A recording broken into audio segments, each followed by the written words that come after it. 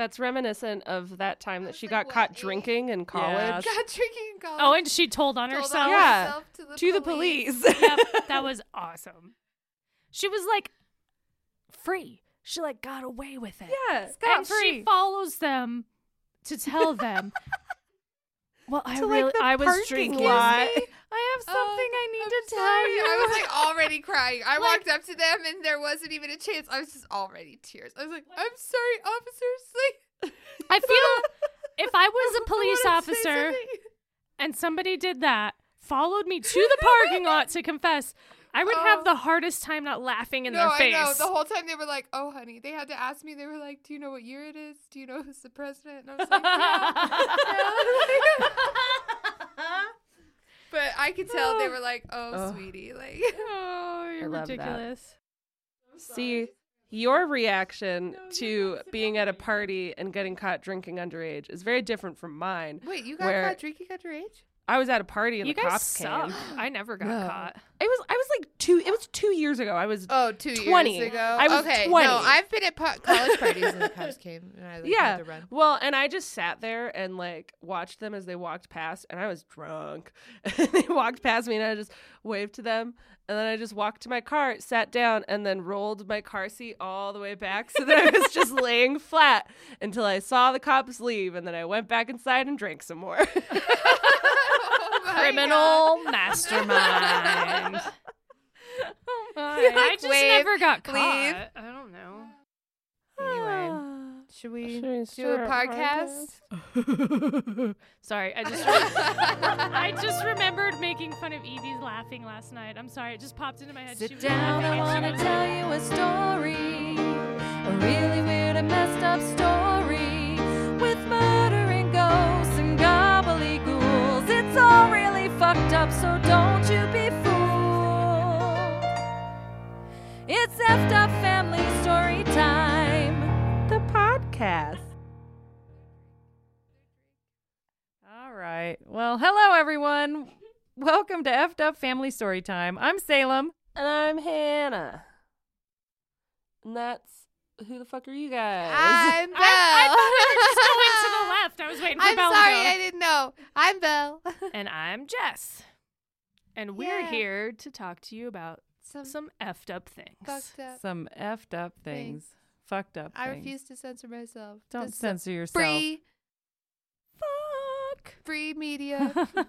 So we're here recording our 6th episode, which is Woohoo! kind of cool. Welcome. Number 6. We should learn to sing fuck in harmony and just do it every now and then as a group. Fuck.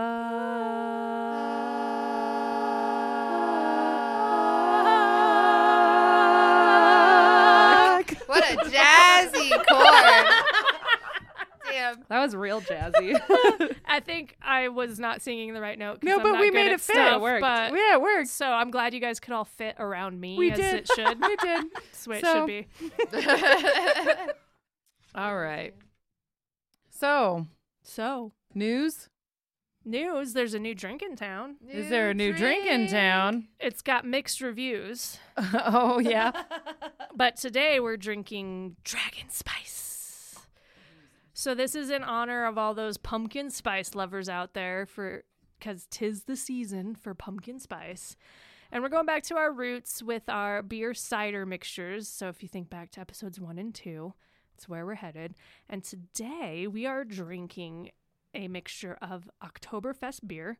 The one we're using is by Left Hand Brewery, so a local Colorado brewery out of Longmont.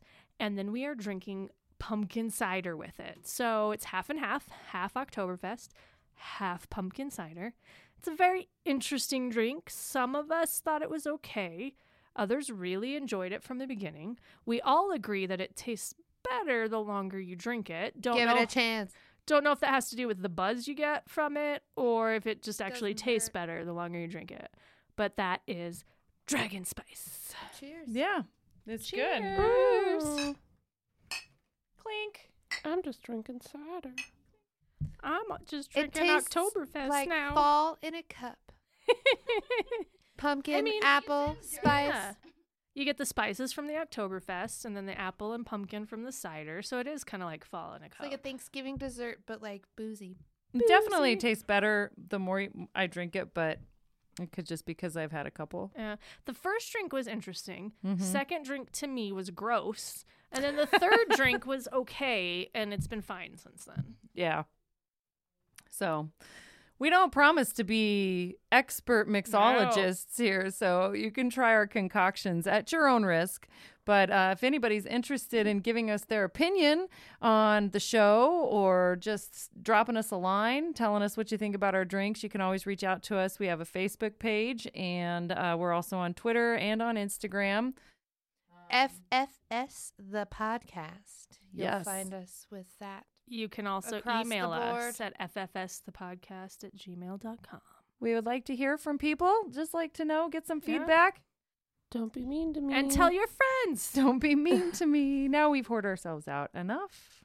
I mean, you can be mean to me. I'm pretty thick-skinned. This is Jess. Just to Okay. be clear, you can be mean to me. I may be mean back to you. Just want to throw that out there. It's a very strong possibility. If you I see that. It's fairly likely. are mean to me, I'll call you out on the podcast. There you go. Be prepared. We never promised dox good you. drinks, just unique drinks. Drinks. We promised drinks. And they are boozy. All of them. Yeah. And to be fair, 6th episode, this is the first one that hasn't unanimously been enjoyed It's by true. the Very true. podcast presenters. Very So true. just saying. We're I got a pretty good record, on a guys. good run. Yeah. All right, so that's our drink. Yay. Yay. So we are coming up on Thanksgiving, and this podcast hopefully will be released, like about a week and a half before Thanksgiving or yeah. so. Yeah. So in honor of that, we are having an effed up Thanksgiving podcast. And it's Jess that's going to be telling the story this time. Yeah. It's Jess.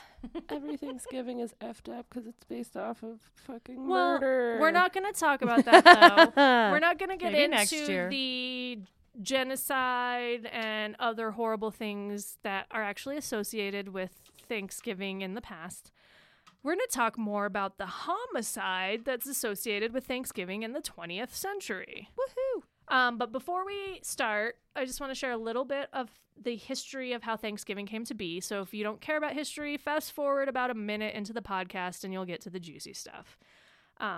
Now, I don't know about you guys, but I think that most people think that the first Thanksgiving was the Pilgrims and the Native Americans or American Indians. I'm not sure which one's politically correct currently, but where they came together to celebrate their harvest and how the Native Americans showed the Pilgrims how to grow things and how to catch things so the Pilgrims didn't die anymore.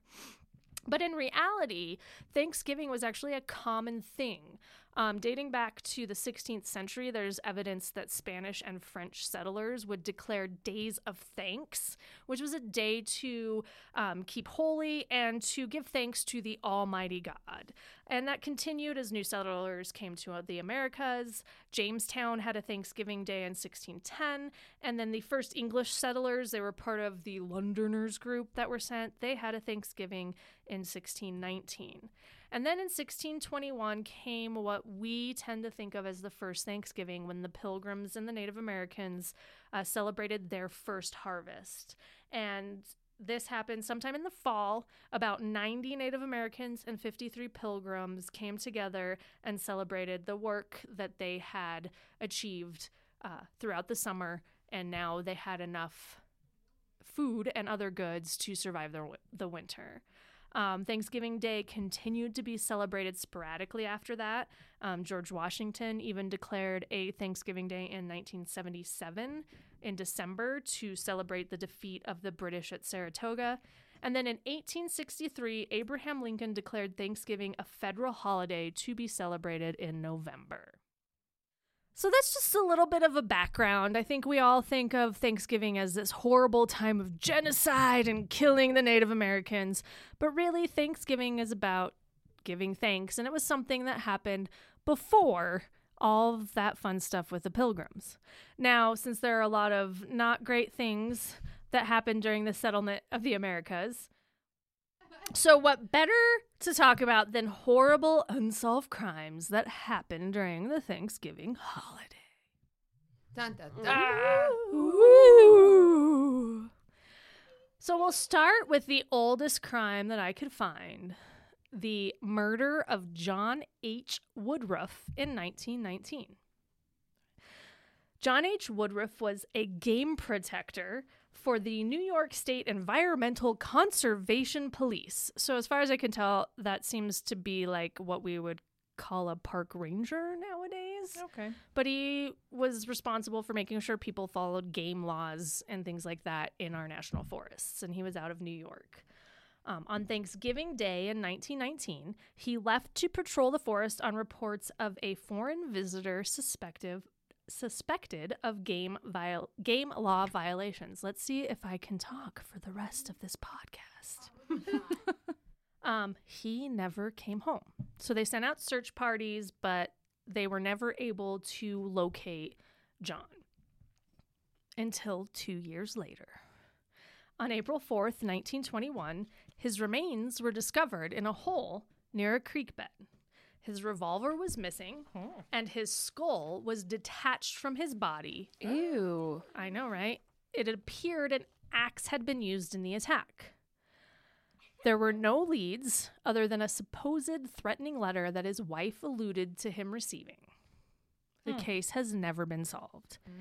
So there's not a lot of details on that one because, it was 1919. Limited things I could find. Wait, when you say that his skull was detached from his body, do you mean like his entire head? Because I imagine just like Yes. his skull like either floating around in his body or like his head being flat. Just like his skin. just the parietal bone was missing from his Okay. head. No, his head, his Oh, okay. skull. What you would think of Okay. as a skull, think of a pirate skull, right? That's the face and the head and the teeth and the grin. Yeah, what Belle's But holding right you now. said it was 2 days later, so I assume No, it's 2 like years 2 later. years. 2 days later, on April 4th. I'm tired. If I said 2 days, I No, apologize. You said 2 years. I'm just Said an years. idiot. So his skull was Okay. detached. It was hard to find any other information. It's possible he might have had blunt force trauma to his skull as well as his skull being detached from his body, but it appeared that an axe was the weapon. So that one's really simple and basic. Like I said, there wasn't a lot of information. You have to remember it happened in 1919. The Yeah. fact that I found out that John H. Woodruff was a game protector for the state of New York was a lucky find. Found him on the Fallen Officers page. Oh, that's thing. kind of cool. Yeah. Did you guys know that there's a whole database, too, of missing persons? That's where I found a lot of this information. Thought I'd start us off in the early 1900s as we make our way through unsolved Thanksgiving crimes of the 20th century. For somebody who wants this podcast to To go be serious, quickly, yeah. I'm literally not saying anything. You are, however, for the listener who can't see, Hannah is sitting at our table recording yes, get a picture. with a fake skull You can't prove balanced anything. on her head. You can't prove it. Belle and Salem will both be taking pictures shortly. No! Can't prove anything. It's too late. I And already it's got possible it will be posted on some sort of social media in the future. one. Hannah's a dork. I have evidence. So that's all I have for that story. That was the oldest crime I could find. I really wanted to try to find some Thanksgiving crimes from like the 16, 17, 1800s, but, not a lot out there that's documented. So that was the oldest one that I could find. Next, we're going to jump to 1977 and the murder of Beth Lynn Barr. So it was the day before Thanksgiving in 1977, and Beth Lynn Barr left school to head home. School was released an hour early, as was tradition in Wilkinsburg, Pennsylvania.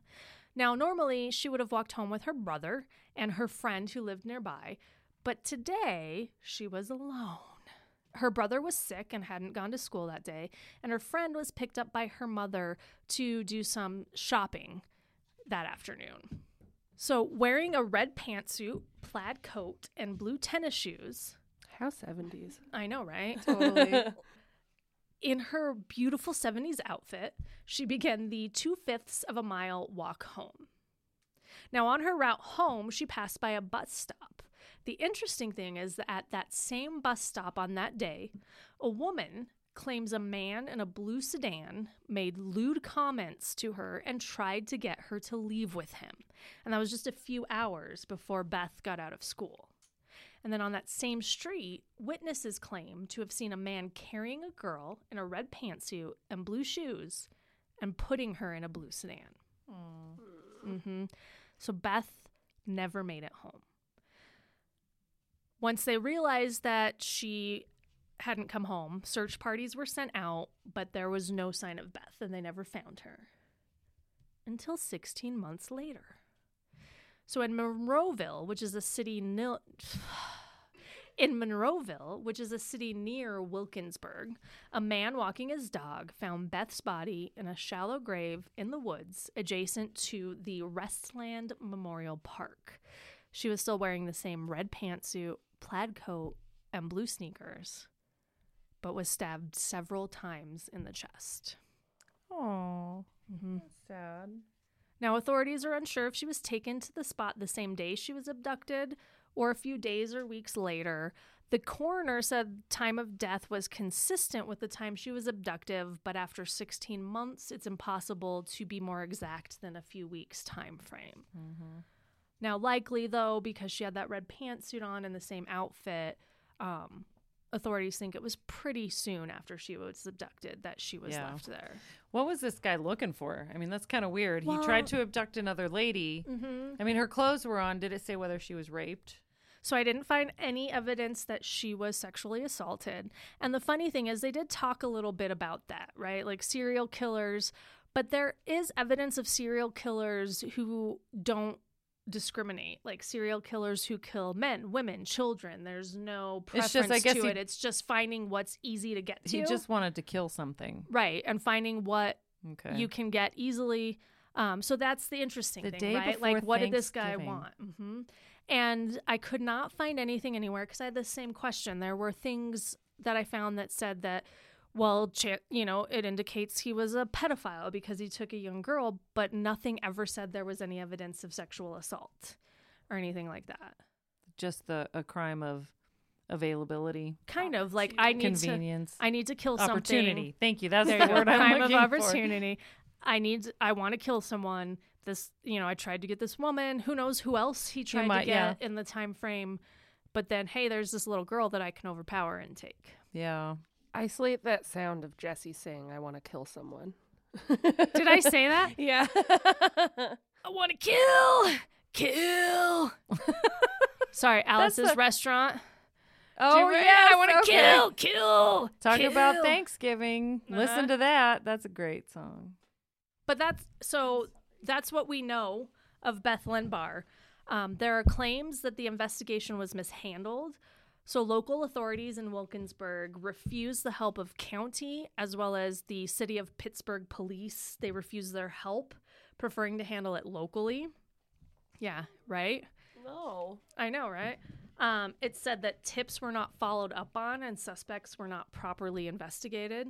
There's also a report of a man, I believe, if I remember correctly, this was a police officer in another county or another city, saw a man who matched the description that they were given of the man thought to have put Beth in his car at a hardware store buying a shovel around the time that Beth disappeared. He reported it to the Wilkinsburg police, and the man was brought in by police but was released very quickly, and nothing was ever followed up on with him. So there's a lot of speculation that the investigation could have been handled better, that they might have caught the person who took Beth, but they basically screwed up. Yeah. Back in the 70s, that happened a lot. Yeah. Oh, yeah. Small towns. I don't know. Where was this again? Wilkinsburg, Pennsylvania. So I imagine it wasn't a very big town. No, it was a small So, town. And then there's pride. I mean, it was that small gets in the enough way. that I don't think I mentioned this, but I believe Beth was only 6. So it was a small enough town that a 6-year-old was walking home from school alone. No, that makes things totally And she different was- in my mind. The fact that she was only Yeah, 6 I years thought she was old. like a teenager. And Oh, so I'm to- sorry. I failed at my first story. No, that's fine. That was so you buried the lead. I'm is good at what that. you did Yeah. right there. But yeah, she only lived 2/5 of a mile away from the school, and she was 6, and she normally walked with brother and friends. But it was 1977. When I was 6, I would have maybe walked home alone. Well, and maybe and that would have been in the 80s even. Like this was I walked 1977. home alone when I was like 10. I was 8 and I walked home alone. I remember walking home alone in 3rd grade, which means I would have been 8. So Bethlyn Barr, don't know if I said this or not. While there are still several suspects, the case is still unsolved. Now we're going to jump to 1990 and we're going to talk about the disappearance of Paul Knockel, or Knockle if you want to search him. So Knockel. Oh, okay. So Paul Knockel was a 53-year-old single man from Dubuque, Iowa. He had no children of his own, but it was said he lived for spending time with his family. So parents, sisters, brothers, nephews, etc. His nephew, Dennis... So Kelly. Yeah, it's Kelly. Yeah. Loves her nieces / step-nephews, but in our family, just nephews. Just nephews. Anyway. Anywho. So Dennis Knoll is quoted as saying, "The fun times we had with him as kids, growing up and everything, some of the fun things we did together, I guess, as an uncle and nephew." So kind of a weird quote, but what I take from that is that they had a good time, right? It's kind of like Kelly and her nieces, and, we had fun times Kelly's growing okay. up. Kelly's fucking awesome. Kelly's great. That's No, why I love Kelly. That's why Kelly gets She's Evie if I amazing. die, not you or Hannah. No, I Kelly. don't. I mean, I love you, Evie, but I don't want Evie when you die. I really don't. Also, don't trust either of us. with Evie. She's tough to handle, I'm telling you. But it just illustrates that he really cared about his family, and family was super important to him. He was also very particular, and he never left the house without his wallet and what they called his good shoes. So That's awesome. So he had Speaking of, where's good my pairs of good shoes? shoes. I'm sorry to interrupt, I but where's almost my brought shoes? them and I forgot. Okay. So, but we all know what that means, right? You have your Yeah. crappy Yeah. shoes, like your lawn mowing shoes, and then you I have, your have my good shoes that I wear everywhere that I go. They're my Yeah, good shoes. yeah. Yeah. Now there are varying reports as to when Paul was last seen, but what we do know is he was last seen sometime in mid-November of 1990. He failed to show up for Thanksgiving dinner with his family. Very uncharacteristic, as we already talked about how much he cared about his family and loved spending time with them. So when he didn't show up, his family went to his house. They found his car, which was a maroon 1981 Mercury, gone, but they found his wallet, his watch, and his good shoes inside his house. That's weird. Mm-hmm. Huh. Right? So we've already established that it is very, very unlikely that Paul would have left without those. So then, when he didn't show up for work on Monday, his family reported him as missing. So they waited till the Monday after Thanksgiving. Just, I mean, I think we'd probably do the same thing. If I went to Belle's house because she didn't show up on Thanksgiving and she wasn't there, I'd be like, she's probably out somewhere getting a high, drinking with her friends. Probably. But then if she didn't show up to work, If I didn't go to work, yeah. then I'd report her missing. So they reported him missing. Now, police stated that, I have a typo here. Police stated that Knockel wasn't involved in any high-risk activities. He didn't do drugs, excessively use alcohol, or even use it at all, really. And he didn't have any enemies at the time of his disappearance. Can you think of any enemies that you have? Just like, that's really funny. Like a funny phrase. Like, do you have any enemies? I do. No? Now, authorities think it's possible that Paul ended up in the Mississippi River. So I don't know if you know the path of the Mississippi River, but it's pretty close to Dubuque, Iowa. I didn't know that until I did this research. So they think it's possible he went into the Mississippi River, but they're not sure whether his disappearance was accidental, a suicide, or a homicide. Now, his family believes he was abducted and murdered. They feel he would never have left it on his own, which would explain why he left behind his wallet and his good shoes. Now, to this day, his murder has never been solved. There's some interesting things that happened. It's funny because when I looked, dates were kind of a little all over the place, but there's reports that his maroon car was seen on the side of a highway that goes near Dubuque, but by the time police got there, it had been moved, and weird things like that. But to this day, they've not found a body. They've not found any sign of foul play, but they also have no clue what happened to Paul. So weird. I feel like if it was like a suicide, they would have found a body. Or his car, Because right? how can you dispose of a body if you're like, you know, I mean, if he dead? if he weighed his body down and jumped in the Mississippi River, it's Yeah, pretty deep, right? That's true. But his car Like, would goes be forever. somewhere, right? Yeah. His car would be somewhere. You gotta wonder. I mean, and this is purely, totally like fantastical speculation on my part, Maybe but he got abducted by like, aliens. well, maybe, and that And they leads took his us car. into. Stay tuned for next Next episode, week. our very first alien episode. Aliens. And if you want, you need to buy a black light for the drink if you want to see the cool effect. All right, I'll keep mine out from Halloween. I haven't put them away yet.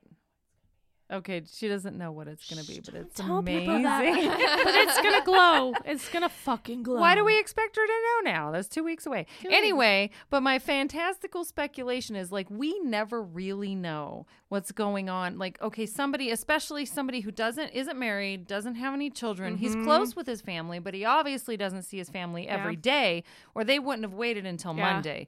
Like, Mom wouldn't wait until Monday if Like one of if us we didn't show up for come. Thanksgiving. Yeah. You- So Yeah.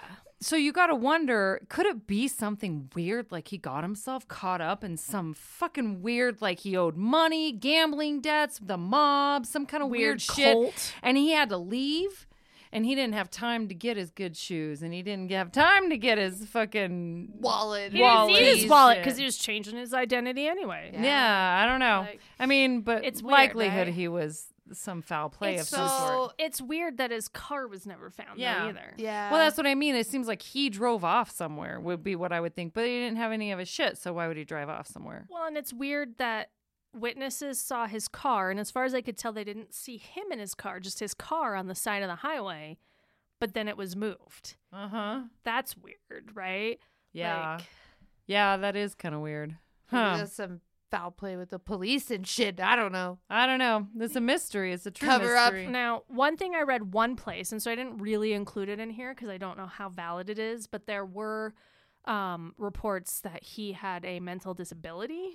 So he worked menial jobs. He was able to live on his own, but wasn't very good at like relationships and things like that, from what I could tell. Don't know how true that is because I couldn't really find it anywhere else. But I mean, that could play into it, right? Uh-huh. Yeah, that he could be easily swayed potentially to like believe a story that Yeah. isn't true, to be And- manipulated. Yeah, and it was weird because there was nothing that indicated it. It was just like one little blurb that like Paul is mentally disabled and unable to, read situations, blah blah blah. And so, I mean, if that's true, then that could be a big impact on what might have happened to him, There right? could be. That's sad. Oh man, I did this out of order. So I was gonna go in chronological order, but I screwed up. I fucked up. So this was supposed to go before 1990 because it happened in 1985. So we're going to talk about the Blount family bombing in 1985. So this is kind of an interesting story. So we have the Blount family, and they were enjoying a Thanksgiving together at Joe and Susan Blount's trailer home in the suburbs of Fort Worth, Texas. For Thanksgiving, in attendance were Joe and Susan, their daughter Angela, their son Robert, Joe's brother Carl Ray, in quotations, and Carl's longtime estranged son Michael Columbus. So they had dinner. It was great. It was fine. Ray went home about 5 p.m., and Susan, at 9 p.m., went to lie down for a nap, which I think is hilarious because at 9 p.m. that just means That's going to bed. bedtime. Just gonna go to bed. Yeah, Like what? Like I just loved that at 9 p.m. she went to lie down for a nap. Like, do you stay up till How 4 in the morning? riotous are your Thanksgivings? No doubt. Like after the 4 p.m. giant turkey dinner, I'm in for the night. Like, Right. Well, and, Ray's got the right idea going home at 5. right. Why didn't she go lie down for a nap at 5:30? Like 4 hours later, she went to lie down for a nap. But anyway, I just thought that was funny. I'm like, at 9 p.m., nobody takes a nap at 9 p.m. That's bedtime. Yeah.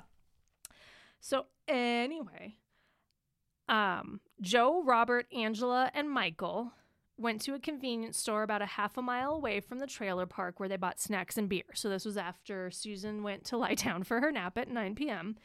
They went and got snacks and beer not too far from their home. Now, soon after they left, Susan heard a knock at the front door. She went and looked out the window, didn't see anyone, and so she returned to her nap, or as I like to think of it, bedtime. Slumber. Joe and the kids returned home, and they found a briefcase on the doorstep. Okay, so clearly in 1985, they weren't following any true crime things, because if I came home and there was a random briefcase on my doorstep, I would back away slowly and call the police.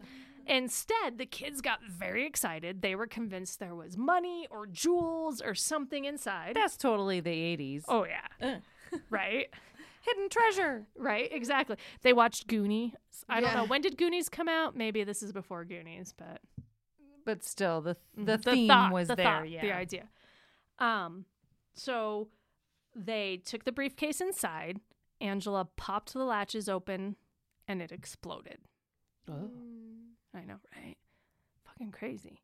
So Joe, who was 44, Angela, who was only 15, and Michael, who was only 18, were instantly killed by the blast.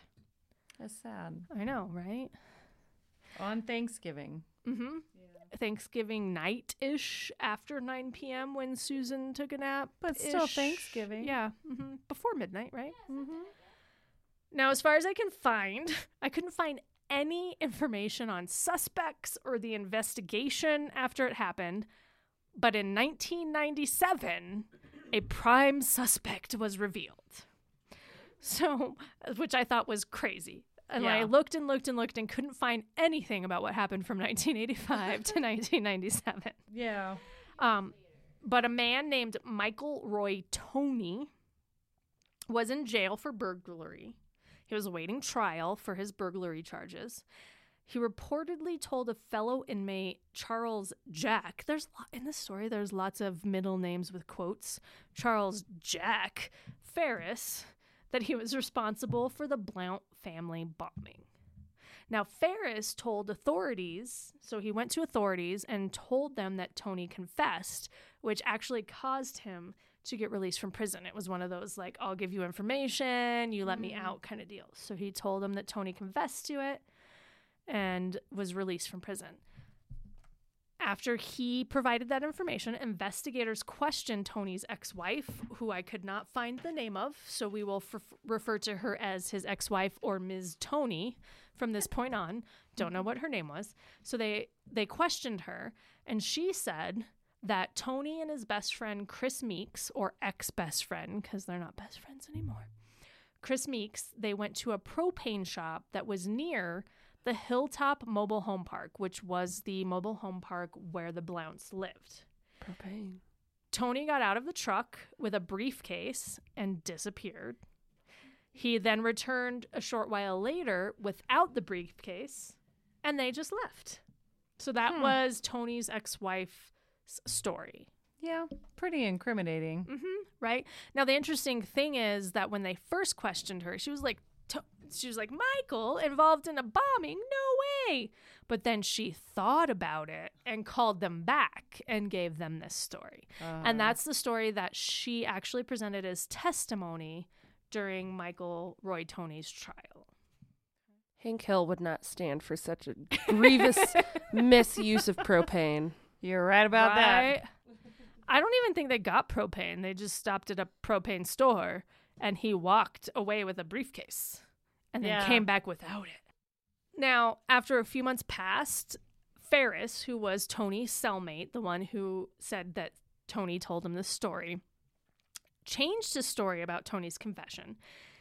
He claimed that Tony made it all up so that Ferris could use that information to get out of jail earlier, which I thought was interesting because Tony's like, hey, man, why don't you get out of jail? I'll stay in here so you tell him this crazy story Yeah. about how I killed people and you get out. Like, really? Why would somebody Like, do that? Yeah. So I thought that was interesting, but whatever. That's what Ferris said a few months later, that the whole story was made up.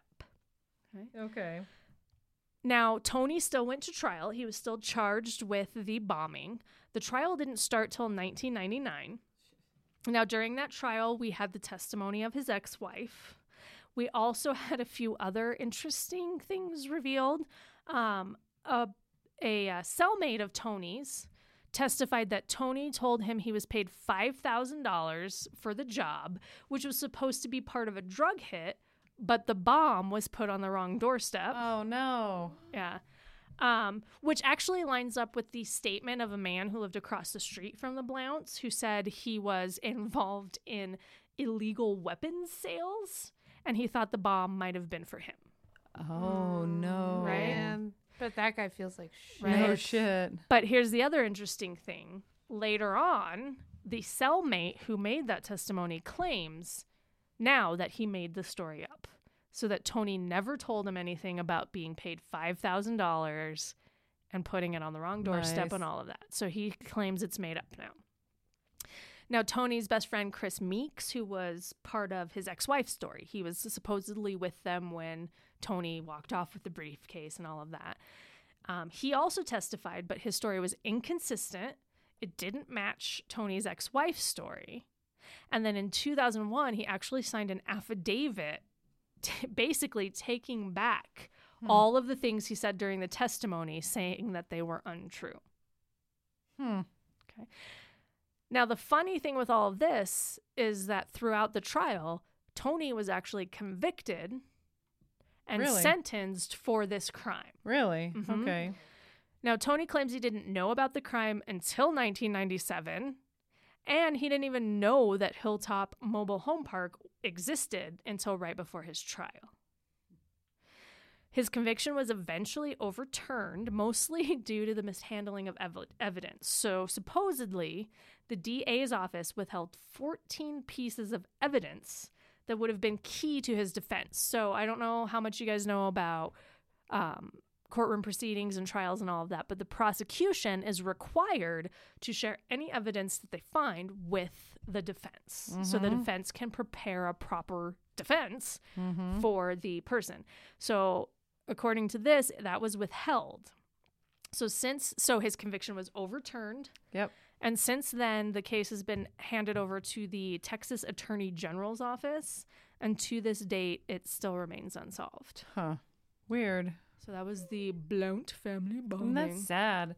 If I it was know, just right. placed on the wrong doorstep. Right? Well, and from everything I read, like Joe Blount was just a mechanic. He was a Yeah. very talented It's- mechanic. There's no evidence. Sounds like that- they were just working class family going out to get some beer on a Thanksgiving that mom went to bed, and so now the kids can have a little fun. Mom went to take a nap. I'm A sorry. nap, yeah. To take a nap. I think it was the cellmate. What do you mean? The cellmate who told the story and then took it all back. He was Which the one? one who 'Cause planted two- the bomb. Two told the story and took it all back. Two. The first Well- one, Ferris, The one who got claimed out. that Tony told him he did it and he got out. Yeah. And then there was a second cellmate who was actually attempting to get his charges decreased or Yeah. dropped. He was the one who I claimed didn't that realize there were two. Blount, there were two different cellmates who told stories saying that Tony did it. Who's him? One just said that Tony did it. Makes and you think confessed that it. Tony did it, or those two guys plotted Did it against together. him. Or they just wanted to reduce their sentences, and so they made some shit up and said, The "I first have guy- info for you." First guy did it, blamed it on Tony. And then the second guy jumped on the bandwagon and was like, yeah, Tony did it. Yeah, it was Tony. So I have one more unsolved story. Okay. This one is very interesting to me, and you'll see why in a second. or a minute. I don't know. Second being relative, not the actual literal meaning of a second. Time is relative. Nothing matters. Everything's a myth. And this is the disappearance of Karen Mitchell in 1997. So you can see we've gone from 1919 to 1997. Welcome to the 20th century. So 16-year-old Karen Mitchell was on Thanksgiving vacation from high school. On the afternoon of November 25th, 1997, in Eureka, California, she left her place of work, making a quick stop to visit her aunt, Annie Casper, at the shoe store that her aunt owned in the mall. Now, she left her aunt's shoe store about 2:45 p.m. and was never heard from again. Huh. There is a witness who believes they saw Karen get into a light blue four-door sedan. The vehicle had California license plates and Eureka imprinted on the rear plate's frame. Okay. Now, the driver of the car is described as a Caucasian male. He's approximately 60 to 70 years old. He's got balding light gray or sandy blonde hair, and he had a small build and wore eyeglasses. Now, this witness claimed that the car actually pulled across the street, nearly hit him before stopping for a girl matching Karen's description and picking up that girl. So here's where it gets really interesting, though. Based on the description of the man driving the car, Robert Durst became a person of interest in Karen's disappearance. Now, if you don't know who Robert Durst is, he is considered a prime suspect in the disappearance of his wife Kathleen in 1982. And if you want to know more about Robert Durst, you can watch the HBO documentary Jinx. It's really, really good. So good. I don't want to spoil anything, but it's incredible. So not only is Robert Durst considered a prime suspect in the disappearance of his wife Kathleen, there are other disappearances, murders, etc., that he is considered a person of interest or suspect in, depending on the case. You know, it varies. Person of interest just means they're interested in him. Suspect means they have some sort of evidence that could potentially tie them to the case. But I thought that was very interesting that That's Robert crazy. Durst Yeah. was considered a suspect or a person of interest in Karen's disappearance. Huh. Now, apparently, Durst visited Casper, so that was Karen's aunt, Annie Casper. He visited her store several times in March of 1998, which was only 4 months after Karen disappeared. And he also resembles the sketch of the man wanted for questioning in Karen's case. So the sketch of the man in that car that witness provided to authorities. So interesting connection. You can see, you can see online, you can see a sketch of the man in the car, and they have a picture of Robert Durst up next to it, and you can see kind of the similarities and resemblances. Yeah. Now, even though investigators looked into the possibility that Robert Durst was in the Eureka area at the time of her disappearance, he has never been charged with any involvement. Not enough evidence, no. I'm sure.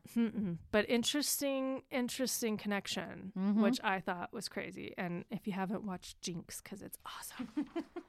The last episode just made me want to haven't scream seen it. out loud. Oh, watch it, It's so Salem. good. Made me want to yell, "Oh my God!" I think I might have. Anywho, so another connection in this case, though, Karen is actually considered part of what's called the Humboldt Missing Five. So there were 5 women over the course of actually quite a few years who disappeared in Humboldt County. So they all disappeared in the same area. And Karen is actually the second victim of the Humboldt Five. What's interesting is that there is a man, Jim Jones, who's also never been charged with anything, who is believed to have known Karen and also 2 other women who are part of the Humboldt Five. So we've got a couple of suspects who could potentially, or persons of interest, who could potentially be connected to Karen's disappearance. But even though we have those 2, her case currently remains unsolved. Do you think that there's something in the land in California that makes people crazy, or if Yes. it's just because of the the disproportionate number of population that live in the state of California, that absolutely there's part just of it. more crazy people concentrated in one area, or if it's like I think it's both. California just sucks, man. There's so much crazy shit that always happens in California. Yeah. I think it's both. I do think there's something to be said for certain areas that attract a certain kind of person, which even though the population is greater, obviously it increases the odds of crazy stuff happening.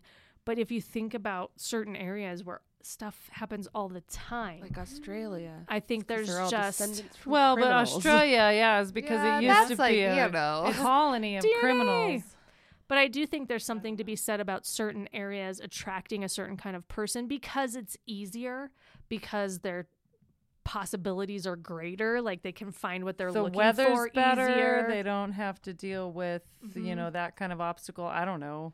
But I think also with the population, like Belle's kind of talking about, it's that it gives you more options. So Gives think you about the serial anonymity, too, killers you from know? that. Like you blend in. Yeah. Anonymity. You blend in better. You have more choices of your victims, like weird stuff like that.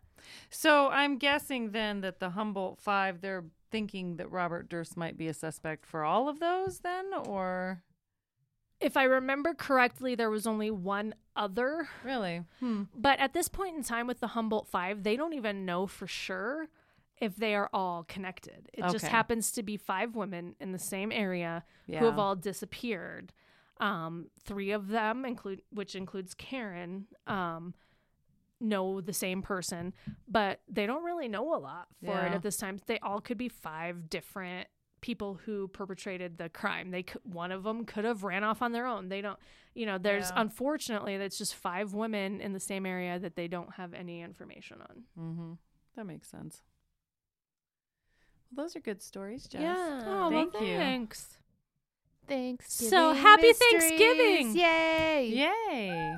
Love your family. Love your family. Be thankful for the things that you have. 'Cause Yeah. they could disappear later. All of these sad stories, they all different scenarios, but they're a reminder of take joy in the time that you have with the people that you love and don't take anything for granted. Yeah. And be Because grateful. I bet Annie Casper, who technically at the time was Karen Mitchell's legal guardian due to a variety of things, I bet she never expected to spend Thanksgiving without Karen. Yeah. Right? Yeah. Well, and like the little girl Beth that was Oh, killed the day man. before Thanksgiving. Ugh. How hard that would be. Mm-hmm. So sad. If you're interested in learning more about Beth Lynn Tarr, so I found a ton of information on a blog called One Day in November. So if you search One Day in November, you should find it. I don't know if that's the exact name I of the can blog. try to put a link to it on the Facebook or but something. it's a reporter who actually comes from that area and worked for what was the name of the city? The Wilkinsburg paper, and was assigned to that story. And over the years, they have continued to follow that story and take leads from people. So they have a whole blog that outlines cool. all the details. So I didn't even begin to touch on how much information that blog has about the disappearance of Beth. So that was very interesting, and it's really cool to find something that like this person was there from the beginning and actually reported on it and was there for the whole thing and has kept it going and kept researching it and looking into it after all these years. Yeah, that is cool when you see So- that. So that's pretty cool. Other than that, there wasn't much fun stuff that you could go look at about any of the other people, but I thought that blog was pretty awesome.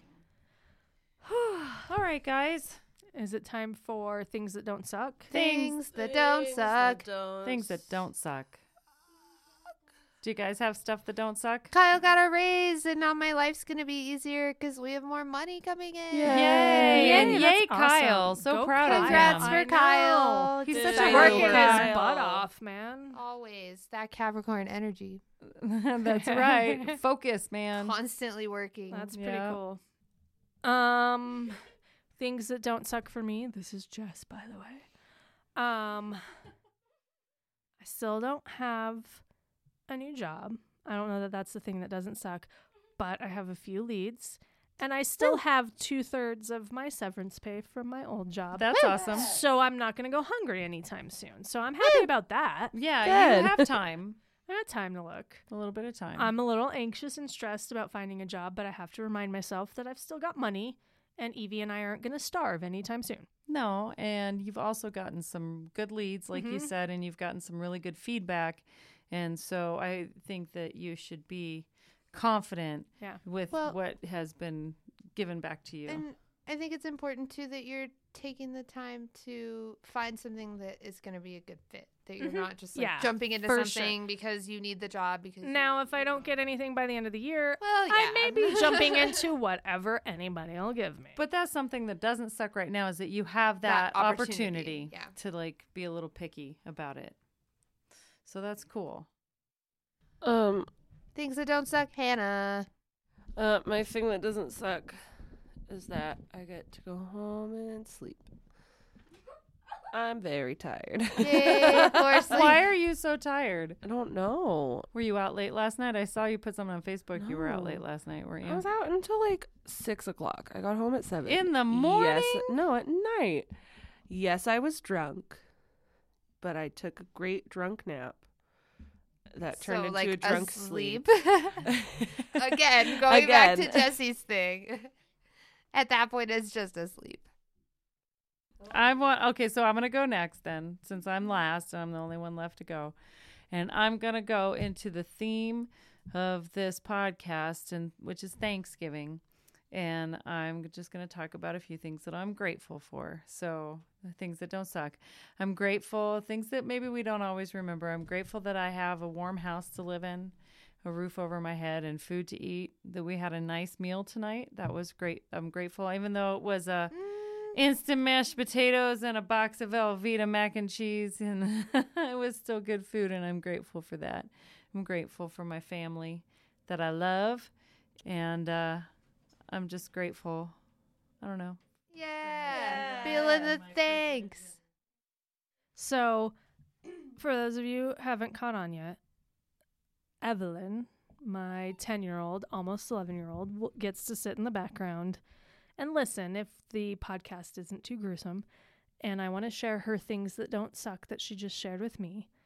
Things that don't suck. Me. And that was it. So, right. Evie. Oh, I'm sorry. Things that don't suck. Me. I'm awesome. So, Evie's things that don't suck is herself. Is Evie. Mm-hmm. Because she's great. Keep So up that just confidence, kid. thought I'd Yeah, share keep it. it forever. Don't ever Yes. let go of that confidence. And that's a shout out to the rest of you out there too. Don't ever let go of Don't that ever confidence. let go of your confidence. If Be you're you. ever feeling Be shitty, put on Lizzo and then just like stop feeling shitty. If you're feeling shitty, listen to our podcast and know that you're awesome. Yeah, listen Yeah. to your podcast. Be thankful you're not missing your dad, and then you'll feel less shitty. Yeah. Just Right. You're still here. yeah. Nobody's kidnapped you or killed you. That's or a good thing. both. Or both. Or both. All right, guys. Oh, Well, it's been a fun. fun time. Thanks for tuning in. We will be back here in 2 weeks, recording episode 7, where Belle is going to tell us some stories about aliens. Yeah. Yeah. Looking forward to In that. the meantime, have a happy Thanksgiving. Yes. Eat some Happy good turkey. Some good turkey. And if you don't celebrate Thanksgiving, happy life. happy life. Don't forget Either to way. find us. Don't forget to find us on Twitter, Facebook, Instagram, FFS, the podcast, F'd Up Family Storytime. Follow us to stay tuned. Behind the scenes content. All kinds of fun stuff. That's right. Someday. Or just Right now. some I Get was on that bell. Yeah, a I little already bit of am. fun stuff. All the fun stuff. There's a lot of fun stuff All on the there right now. feels. All right. Thanks. Bye.